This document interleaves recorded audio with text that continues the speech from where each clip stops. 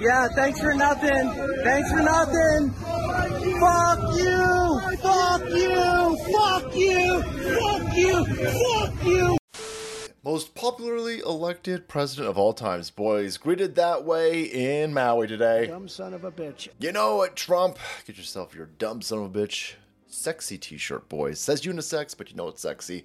Saltmusflow.com. But yeah, that's kind of how he was greeted. Finger salutes all the way down this entire island. That's not really that big, by the way. You could probably toss a football across it. But they still can't seem to figure out how many people are missing, and of the people that they don't know how many of are missing, how many of those people happen to be kids. Oh, that's weird. That's weird. Shut the hell up, by the way. We'll arrest you if you ask that question. You're not supposed to be asking questions about dead kids on this island, which is why they have been trying to keep Joe Biden away from this island. They know what's coming.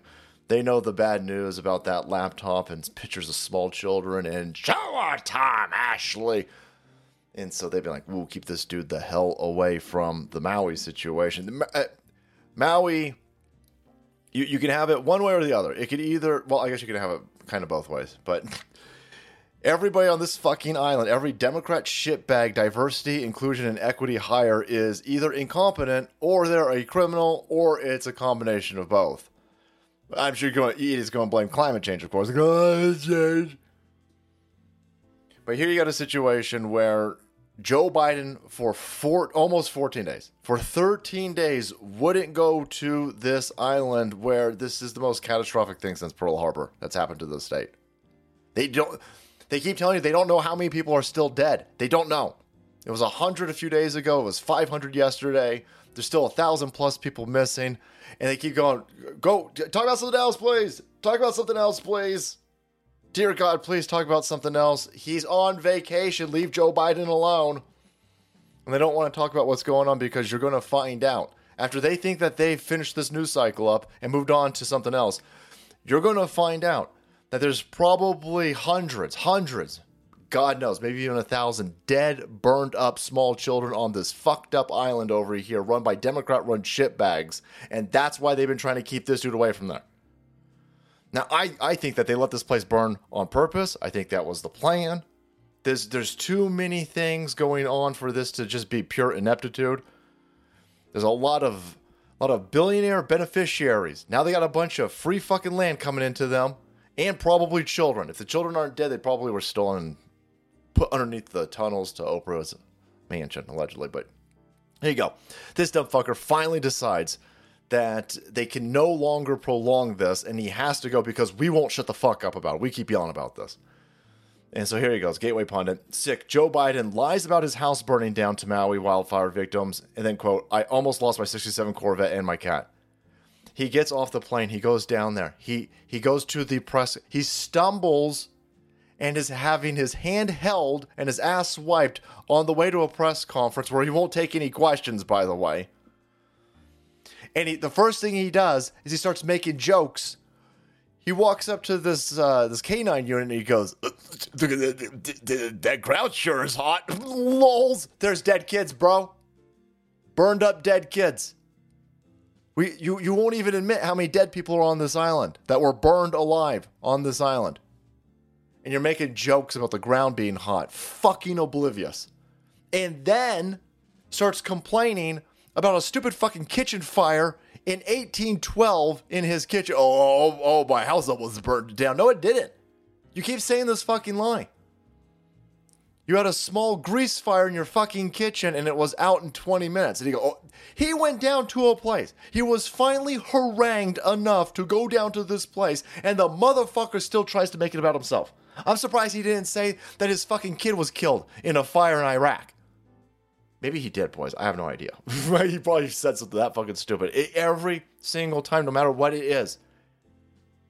He thinks that he's a human and he's trying to draw a connection. You're a shitbag lizard person, you fucking goofball with tapioca brains.